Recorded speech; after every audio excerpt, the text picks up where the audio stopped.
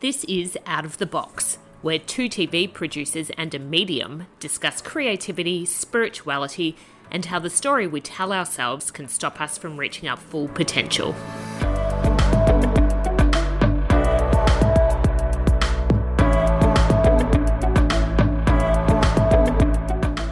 If you're trying to second guess how they will like it or not like it, there's a problem. That's not creative, it's just trying to please and appease what you believe or think that someone might like or want. If you want to feel the world at large, just feel them. And then you might shoot your product towards that or aim it towards that. But by and large, second guessing is what stops creativity. Today, I wanted to talk about what I think is potentially the number one reason for creative block or even creative sabotage. The one thing that possibly keeps us inside our box, which is fear. I mean, I think it would be fair to say, Paul, that it is the one theme that comes into our daily life as television producers and coaches every day. I'm not scared to say yes.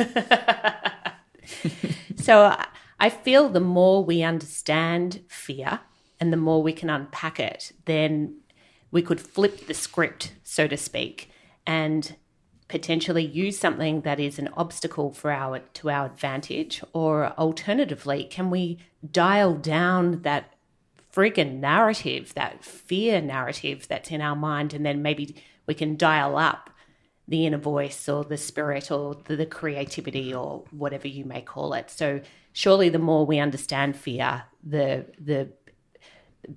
better we'll be at conquering it. What do you guys think? Yeah, I'm looking forward to seeing where this goes. I already have some thoughts, but I'll hand it over to Ian. Thank you. Fire destroys houses that we know, but that's a motherhood. It's what causes the fire. And so if we confine our discussion on fear to what causes fear, we're not going to be much the wiser until we really look deeper. As humans, fear is endemic. It's taught to us. There's a fear of, because we're so reliant as a child upon being fed, there's a fear of not being fed. And as we grow older, if we do something to which our parents or other people in authority disagree, there's a fear of some sort of punishment or deprivation, even if that's emotional, well, especially if that's emotional. We get to school, the whole system runs on fear of not doing what the teacher wants, a fear of not getting the result that your parents want for you. We leave school and we move into society, and there's a fear of doing something wrong and breaching a law, and therefore the state exacts a penalty or a punishment against us. So the whole system on earth is based upon it works through fear. That's on one side. The converse argument is this. We know there's a fear, so how do we cope as a child? How do we grow and do things which children do in varying degrees? We do it because a parent, or both parents, cast a protective pall over us, or over their children generally. And it's in that protective pall that we're able to move forward because we feel protected, and that's a stronger feeling than the fear. So the fears are retardant, and the protection is an accelerant if we're thinking of fire. That allows us to move forward. Now, the flip side of that, and sorry, I'll go back. That only works so long as that pool of protection is there. And that can often include protecting you at school from abuse from teachers or unfair treatment from all forms of persons in society. But then we get to adulthood, and we're ill-prepared because there's no one there to cast that pall of protection over us. And all of a sudden we're on our own, and we don't know how to do that. We're not trained for that. Now, ostensibly, parents will say, we release the child to become more and more independent as they get older. That's true to some degree, but at the same time, there's not much discussion on fear and how that's the negative, how that's holding them back. And therefore, there's a direct correlation between independence and fear. As we get to becoming an adult and we move into the big bad world, we won't necessarily get that protection.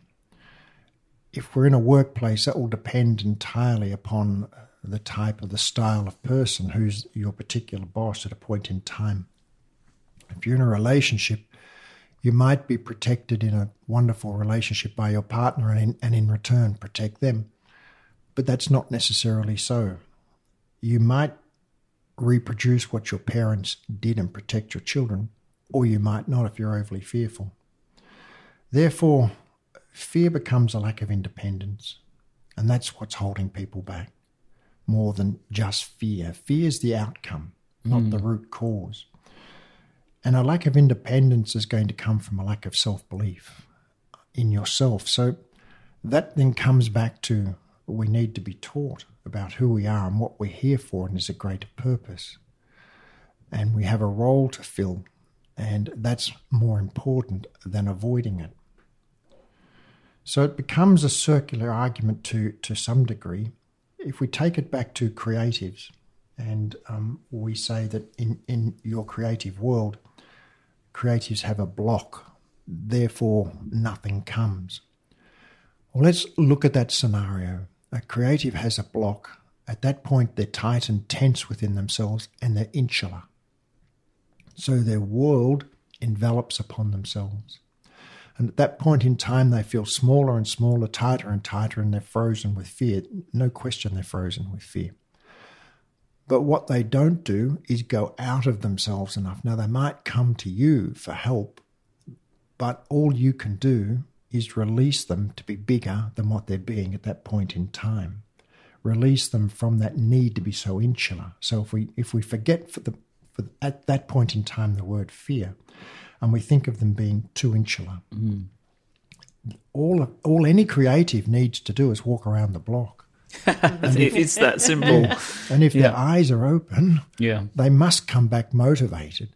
Having come back motivated, if they then don't turn that into a product because they haven't thought about it, well, then it's because they don't really want it.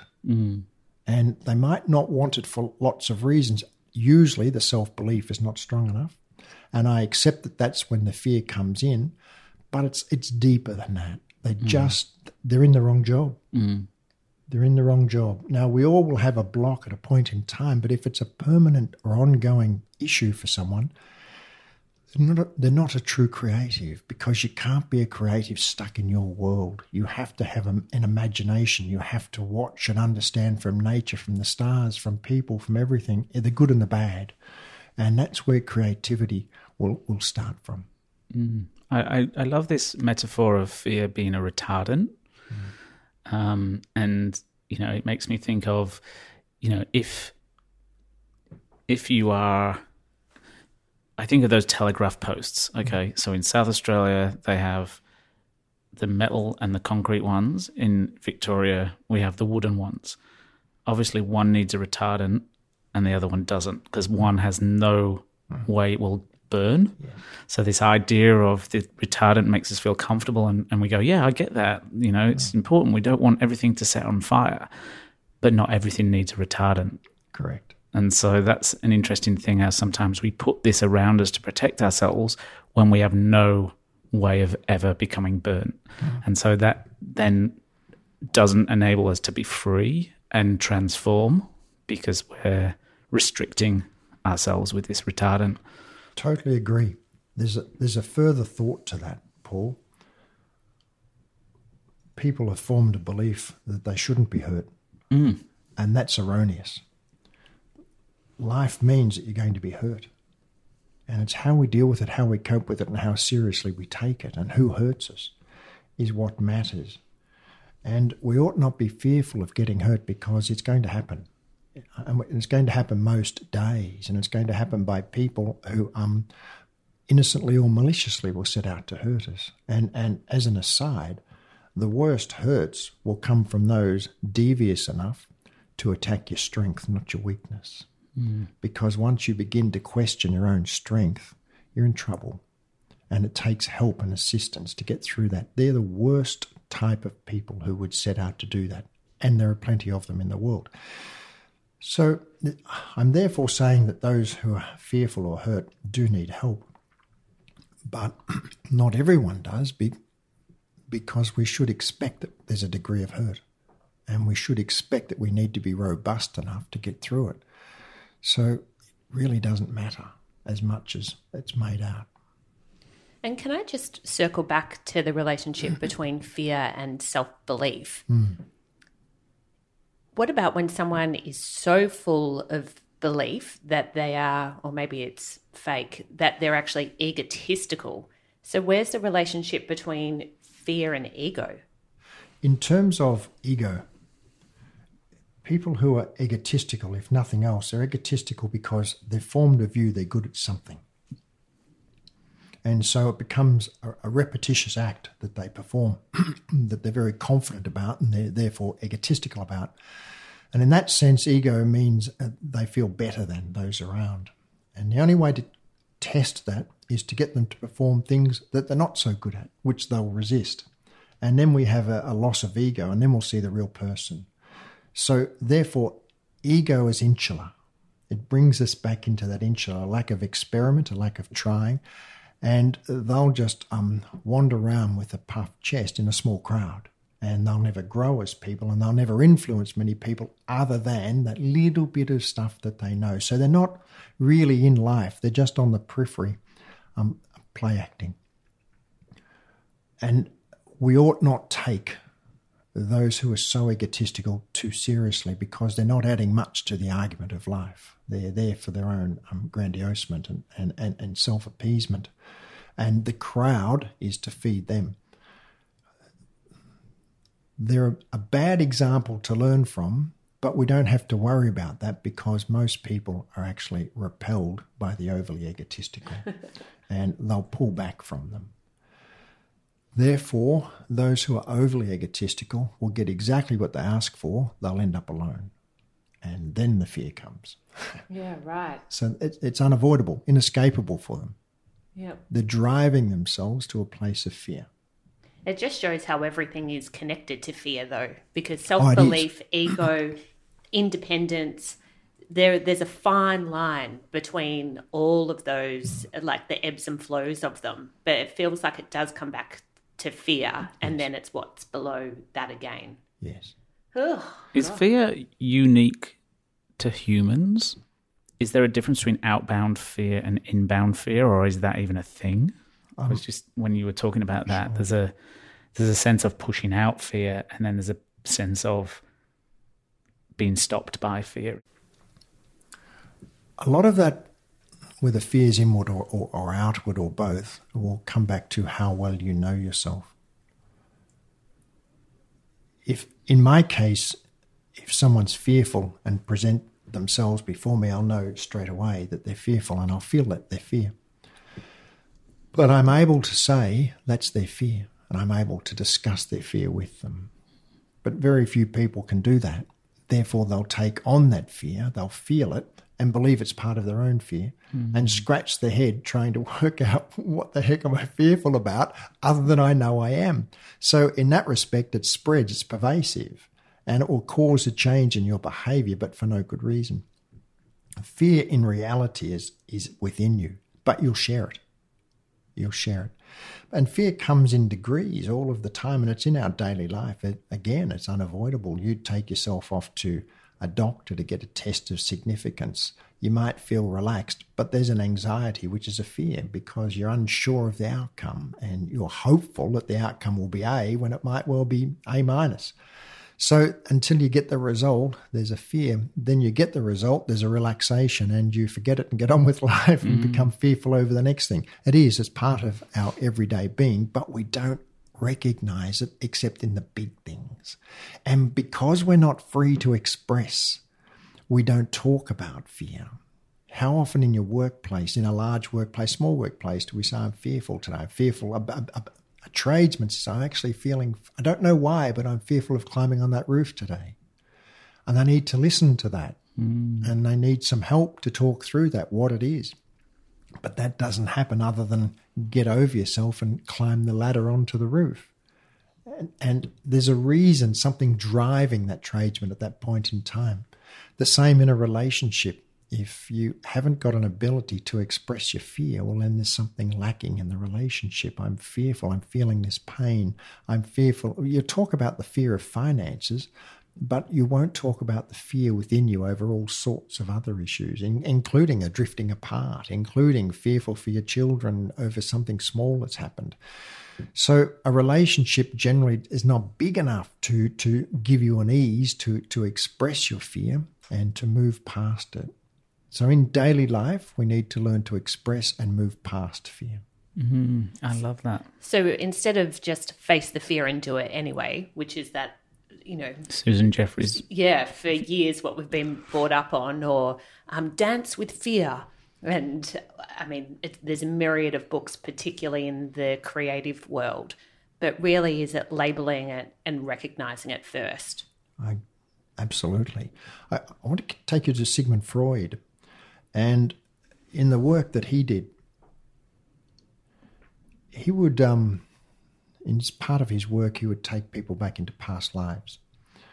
And he was a very spiritual person, and that was part of his belief system. And let's imagine that their problem, that they had a phobia. And he did this in searching reasons for phobias. Let's imagine that the phobia was I was bitten by a snake. Therefore, I have in a past life, and it killed me. Therefore, I have a phobia of being bitten by a snake this time, which is going to kill me prematurely. What Sigmund said is that he'd take people, or they'd go back. He'd help them to get back there, and they would then come back 50-50. Half of them would say, "Well, that was back then. I was killed by a snake. It's irrational that I'll be bitten and killed by a snake this time, so I can forget it." And the other half say, "Well, I was killed by a snake, so it's entirely justified to feel that fear now, so I'm able to embed it in me as a real phobia." That's brilliant. And so therefore it's 50-50. So we can't make these grand statements to cover the world.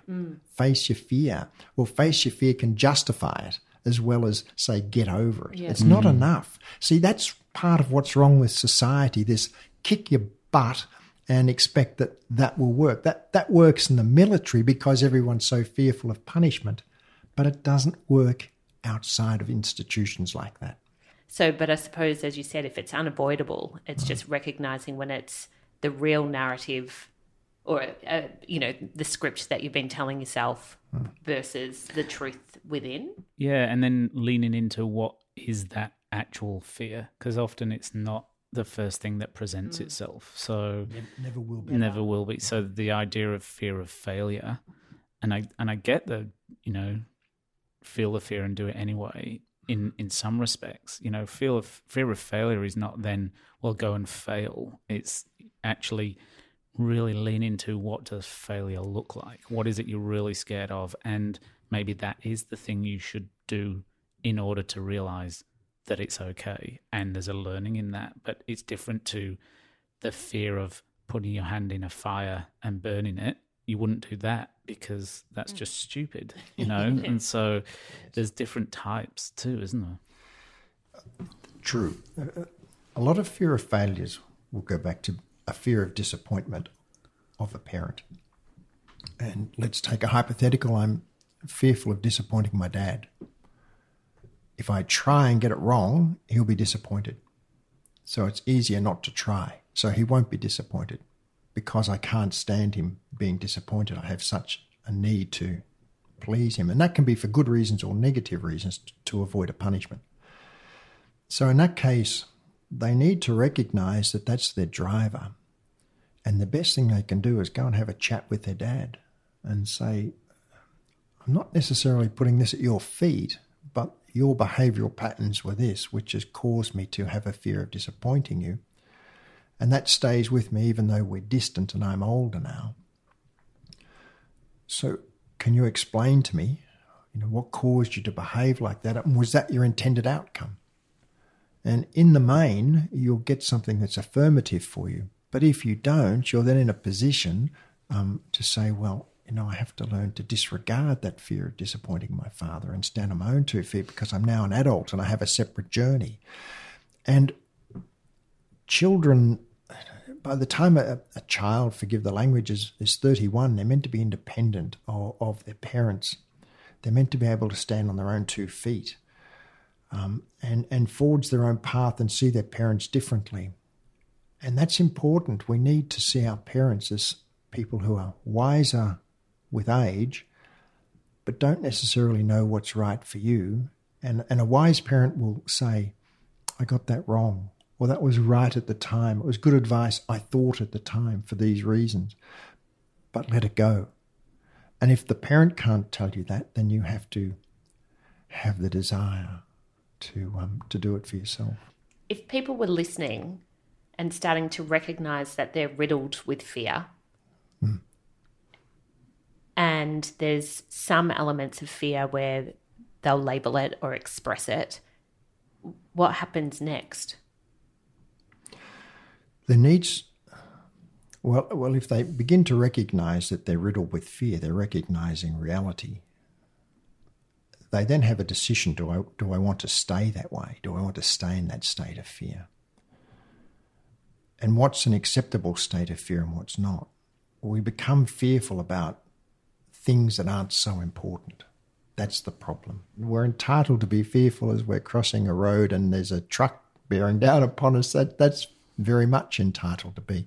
And as a young person, you might be fearful at a physical threat and so forth. But we have to be much less fearful in the course of daily living, and that will be at work more than anywhere else, because that brings situations where so much is expected of you to behave other than you are as a person. So you're in some corporate norm, not your norm. And if the two don't match, you're a misfit and you ought to go, but that's an aside. What people have to do is to say those fears are unimportant. Those fears of how I present and how I look before I go in to see the chief executive officer aren't so important. I need to forget that. And for all of those people who go in to see their boss, no matter what their title, and they stop and check their appearance before they enter the room, that's a fear. That might be a minor level of fear, but it's a fear. And it's a fear of a rejection because of the way they look. And that's nonsensical. So we're embedded with fears that are so trivial that we need to start to get a self-belief that says if someone rejects me for that, I would prefer to be rejected rather than live in a world where that's important. And that's where we need to get to. And in a way, choosing to focus on that doesn't enable you to be vulnerable or expose the side of you. Correct. By focusing on the suit and what the hair looks like, you're in that moment with that conversation with the boss, it's not authentic. That's correct. Because you're not connecting Correct. on the inside with each other. You're only connecting on the surface. Very few conversations with a boss are authentic because everyone's playing a role and it just doesn't work. How much does given circumstances influence fear? Can you explain? Well, we talk about in nature, for example, the antelope running through a field of knee-high grass or shoulder-high grass. An antelope is camouflaged and probably unlikely to be taken by a lion. But, an antelope going through a meadow that's recently been burnt and there is no grass, their camouflage is not going to help them in that situation. So what makes them is the fear they're present all the time for the fact that a lion might eat them, or is the fear connected to the given circumstances? I hope that makes sense. Perfectly. But I'd like to draw a line between the animal and the human, because I'm not convinced that, and it's no different with a rabbit, I'm not convinced that they stop through fear. They stop through just checking the environment to see if they need to be perturbed, and whatever that means. We as humans are the ones who are fearful in an environment where we're exposed, because that's the essence of what you're saying. When you're exposed and you're raw and people can see in, we're more fearful because we're fearful that we're not good enough. We won't be accepted because of who we are. So what role do we play? What do we do? You go for a job interview, how often do you sit in a relaxed way, or do you sit mirroring the other person? Are we not taught to do all of these clever little things so as people don't know us? And that's based out of a fear of exposing ourselves. Ask someone, tell me about yourself. They'll tell you about their career. They'll tell you about all sorts of things, but they won't tell you about themselves because that's to be avoided. They're fearful that that will cause them to be ostracized. They're not good enough. We're not recognized. And sorry, I'll go back. When I was young in a corporate career, the big story was imagine the chief executive in a pair of underpants, and you just go in there and you, and so therefore he's human. And I use the word he because that's all there was back in those days. But that's not enough. You're not human because you have a human body. You're human because you have feelings and because you have emotions. And if people were more brave to express their concerns, express who they are, and if that doesn't fit whoever you're with, colleagues, friends, then you're a misfit. You need to move on. So we have a fear of moving on as well, a fear of recognizing that we don't belong here anymore. But that's something that all of us face all through life. Every time we change, we're going to lose people, and that brings with it a fear. Not only what will I do without that person, but will that person be replaced? So there's a lack of belief that life will present new things for you. And if I leave this. So what I'm saying is that we can reduce a lot of our fears by actively putting behind us situations where we don't fit. And in the case of the antelope, it doesn't fit in that barren field. Don't go in it. So fear can be our compass or a North Star. Oh, yes. So you do need to recognize it, but it's how you use it. It's recognize its gravity or lack of, and act accordingly. If we put too much energy into a small fear, we've wasted time and effort. We need to register most fears and forget them. They ought to be just part of the environment. Our body's scanning always for threats. But it's not scanning in a way of fear. It's just scanning like an animal does. It's when our terrific mind comes in and interposes itself, and then we do all sorts of silly things, and we create things to be bigger than they are. So we can change our outlook to fear. We can reduce it through realism. I love this.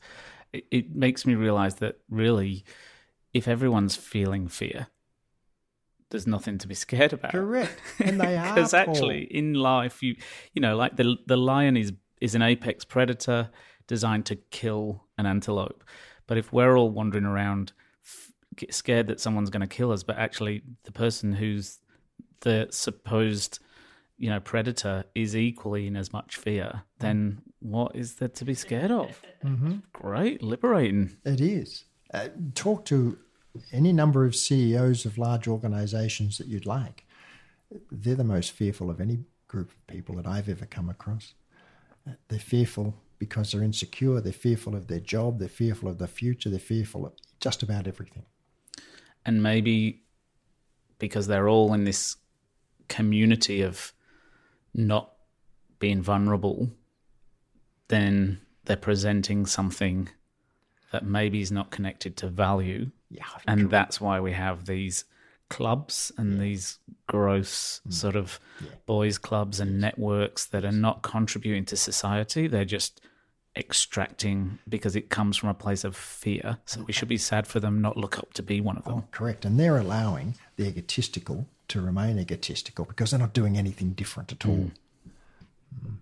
And their gross behaviour is only to the underlings, never to anyone else.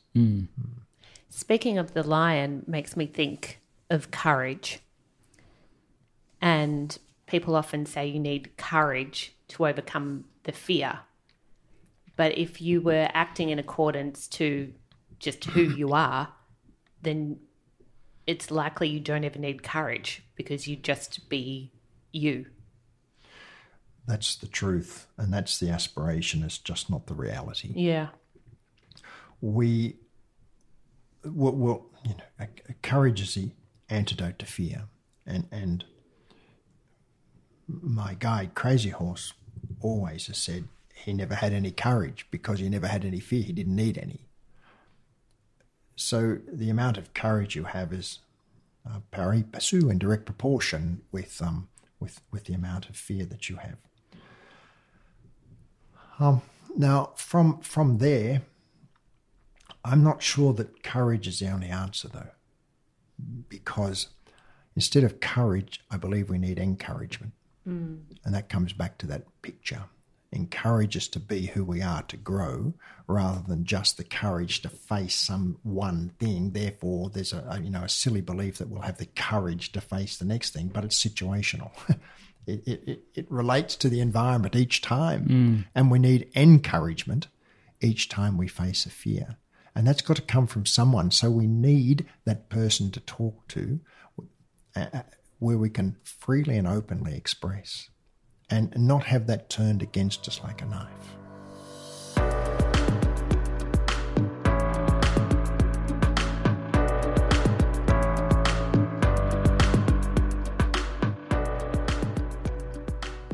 I watched a video last night of this school of fish, and they were swimming through the ocean, and then a shark came in and sort of created this beautiful dance between the fear of, being killed and anyway, it was beautiful to watch, but it was also horrific. And I was thinking about the idea of whether you're in a swarm or in a school or in a tribe, that you can feel confident and fearless and encouraged. But it changes depending on where you are. If you're on the outside, you've got the spirit and the energy and the comfort of being, 100 fish in a school, but the fish in the middle of the school is probably less fearful than the fish on the outside. Absolutely. And as a community, I suppose the reason that they're constantly moving and in flux is because they're changing who is on the outer and who is on the inner. Like a swarm, like a birds, a flock of birds and stuff. So how much does that play into fear in human nature? I don't really know what I'm asking, but it was just something that really came to me. They're all in the same place, but they're experiencing it slightly differently. Agree. But the fish in that instance would discern a different level of fear and be able to instinctively assess the risk and act differently. With humans, we don't do that. The ones on the outside would be just as fearful as the ones under immediate threat. And that's because we're overridden by these thoughts that aren't real. If we just relied upon the feeling, it would allow us to say, I don't feel as threatened as someone who's about to get hit and I'm 5 back. That's our problem. We bring in all of our history, our baggage and our experiences, and we make out as if it's the worst that's going to happen each time based upon what's happened in the past. So we're unable to disassociate from the unimportant and the trivial from the past, and we make it a big deal now, and that adds to our fear. That's because people don't spend enough time, 1, understanding themselves, and 2, introspecting at the end of each event or the end of each day. Now, we might call it a debrief, we might call it whatever you like, but I'm not talking about teams, I'm not talking about instances of magnitude. I'm talking about the trite of the day. It still needs to be pondered daily. It still needs to be thought of. Why did it cause that reaction? Not, I reacted like a dick, that's bad, I shouldn't react like that again. But what caused that? And what took me to that place? And is that justified? And that's the daily dance we need to have with ourselves, so we better know ourselves, and that's what will change our behaviours going forward, therefore reduce fear. So I suppose it comes down to our capacity to live with uncertainty. Yes. The more uncertainty, the more fear. And can we, some people jump out of planes because they're quite happy with uncertainty, whereas other people need everything to be in a spreadsheet because it's important for them to have certainty. So that battle between certainty and uncertainty is obviously constant in all of us all the time. Sure. I agree with that. It's an interesting story about the adventurous ones who jump out of planes. I wouldn't jump out of a plane for anything, but I'm not a fearful person. But I would think that to be slightly insane to jump out of a plane. And all it would teach me if I did it is that I could jump out of a plane. It wouldn't cause me to think anything else. I don't believe there's a natural correlation to the living of life. I think being fit for the living of life is the living of life. And the problem we have is in avoiding it. Yeah, and in some respects, the jumping out of the plane is fearless, but maybe fearful of being ordinary. Yes, yes. So there's always fear and there's always something in there, isn't there, if you dig deep enough. Bless their hearts for doing it. It's just I don't see it as any need to prove myself in such a way. I prefer to get on and spend the time living. Can I ask a question about perfectionism? Yes. And the correlation between I'm a perfectionist and fear. Because boy, oh boy, we come across those people all the time. It will be related to what I was talking about with ego. Perfectionism, by and large, is going to be something that you bring forward. It's in you, and it means it's a part of your journey to either use or to overcome, depending upon what the situation is. But it's going to be driven in this life by your parents. Perfectionism will come because there's a high degree of expectation put upon you by your parents to achieve certain things, supported by a reward or supported by a punishment if you don't. So you're not given something if you don't achieve what they want. And usually that's attention. And therefore, perfectionists become very third-party dependent. Again, lack of independence. So they get their rewards by someone telling them how especially brilliant they are. And a perfectionist is also very defensive because they don't want to be wrong and they can't stand to be wrong, so they defend their position beyond the necessary amount to defend their position. So they then get into adult life and they're still third-party dependent. So they're concerned, they're fearful that they won't get the praise, they'll be excluded, they'll be in some way punished if they don't get it exactly right. And if they don't get the kudos that they need, they'll be devastated. That's the problem with perfection. So they're not able to find it within themselves to say, are you happy with this? That's all that matters. And if I was working with a perfectionist, that's all I'd be working upon. You don't need to be so third-party dependent. You need to become more independent and more rely upon your own value judgment of yourself. Is this good enough for you? Is it good enough at this point in time? Would you like to be better in the future? Is it better than you were? They're the questions, and it just can't be that important what someone else thinks. So those fears come down to the fear of not being good enough, the fear of not fitting in, and the fear of not being loved. Loved will come at the base of everything because we have a need to be loved, and everything will go to that. Maybe also not being protected. See, when there's a disaster in life, where do you go to? You go to your family when you're otherwise not necessarily close to your family. And you'll go there because there's a culture of protectionism. And so you can be embraced by someone, and if your parents are no longer alive, well, then a sibling will often step in and repeat what the parent did because they received the same. So protectionism and a fear of a loss of protectionism drives a lot of behaviour as well. I love what you said earlier on about identifying the fear. It's so simple.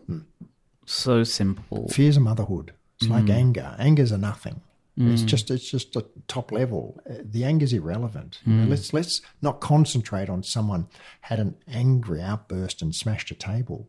That's not the point. I think that's Except really for the valuable, table, of course. Yeah, exactly. But to identify it, and then, as you say, Carla, then to feel it. And where do you feel it in your body? And that's a clue. Sure. You How know, important is this when I actually feel it? Yeah. What sort of an effect is it having upon me? But all of these things will be overcome by losing the tension and doing something outside of yourself. Go around the block. And if that's not enough, go around 2 blocks. But that should fill you for a month. Yeah. Going around 2 blocks. You're just not thinking otherwise. So they become fearful of thought. Yeah, you're in motion, not a rabbit in the headlights. Yes.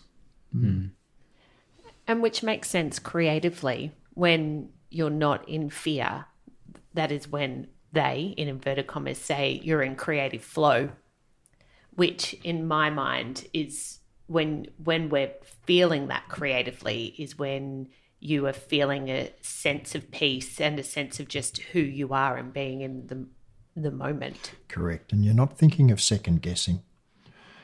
As a creative, I don't know, but I would imagine that if you're a self-employed creative, your employer will be the populace at large who might be the receiver of your product. If you're trying to second guess how they will like it or not like it, there's a problem. That's not creative. It's just trying to please and appease what you believe or think that someone might like or want. If you want to feel the world at large, just feel them. And then you might shoot your product towards that or aim it towards that. But by and large, second guessing is what stops creativity. I love that. And the second guessing, because we talk about gatekeepers all the time as well, and the gatekeepers are living their own version of fear. And that's, whether they're going to lose their job or whether they're going to, waste some of their budget or whatever it is. So the more as creators we can not overcome our fear, but identify it and move forward with way more certainty, that's going to give certainty to the gatekeeper, who then can move that certainty up the line. So purely from you're more likely to get your show made if you are really clear and confident in what it is and what you're saying, which is what we talk about all the time. Why now? So that you can connect those purposes. But that idea of you overcoming your fear enables others to overcome theirs. Correct.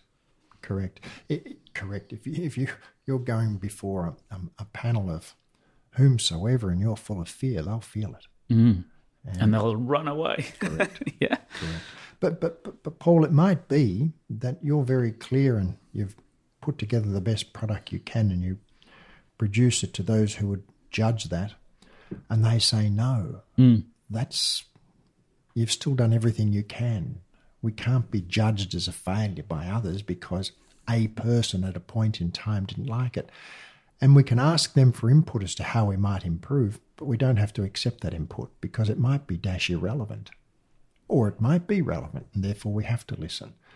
So it's being open, but also being self-aware. And that's also where it comes down to outcomes, because you should be doing the work regardless of the outcome. So you never know when your fears are going to line up with someone or not. So Correct. it is just walking to the beat of your own drum. And if you can move from fear to fearless, or a sense of fearlessness, then it doesn't matter if the first hurdle gets in the way. You keep going. Yes, I agree. And you go, and sometimes that can be slightly delusional, and that's fine if it keeps you moving forward. At some point, you've got to take the messages. If it's no, no, no, no, no, no, and continues to be no with no sign of yes, then that's when it might be worth checking back in. But that if the gatekeeper closes the gate, at that point you do need to be fearless, especially in an industry like ours, or in any industry, I suppose. Correct.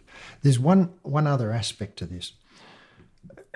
If you go down a country lane in a farming zone, and more likely a dirt road, and it's kangaroo territory or wild enough or raw enough, natural enough to have all sorts of animals there. There's a continuous flow of dead kangaroos or wombats by the side of the road. And I'm putting to you that they're fearless, except at the point of, facing death, and they probably don't know it until it hits them because they don't recognise the car as a threat. Exactly. But they keep doing it. Therefore, the fearlessness is good, but there's a lack of awareness. And that's what we humans need. We need to develop a fearlessness, but we need to be aware of our environment back to where we were before, because fearlessness for the sake of it is stupidity. Mm. Well, it says to me that fear is also important. Yes, it's really important to have fear, because otherwise you do end up as a wombat on the side of the road. It's just what you choose to do with it, right? Mm.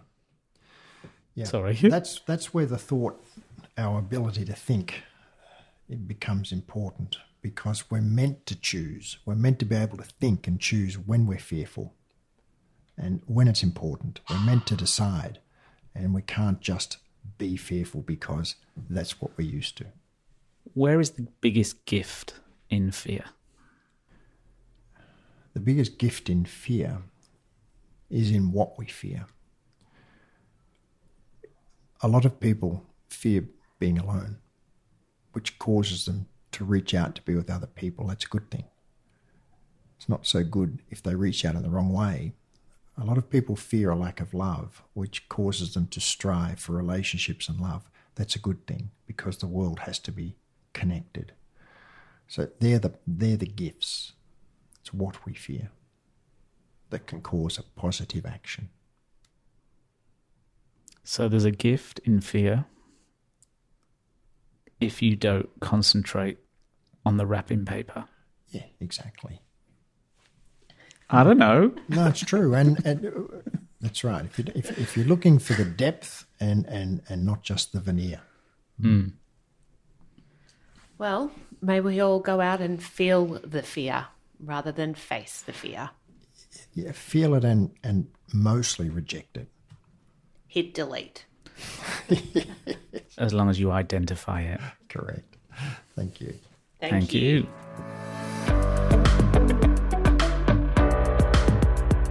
Out of the Box is produced by Studio 720. Imagine your world differently.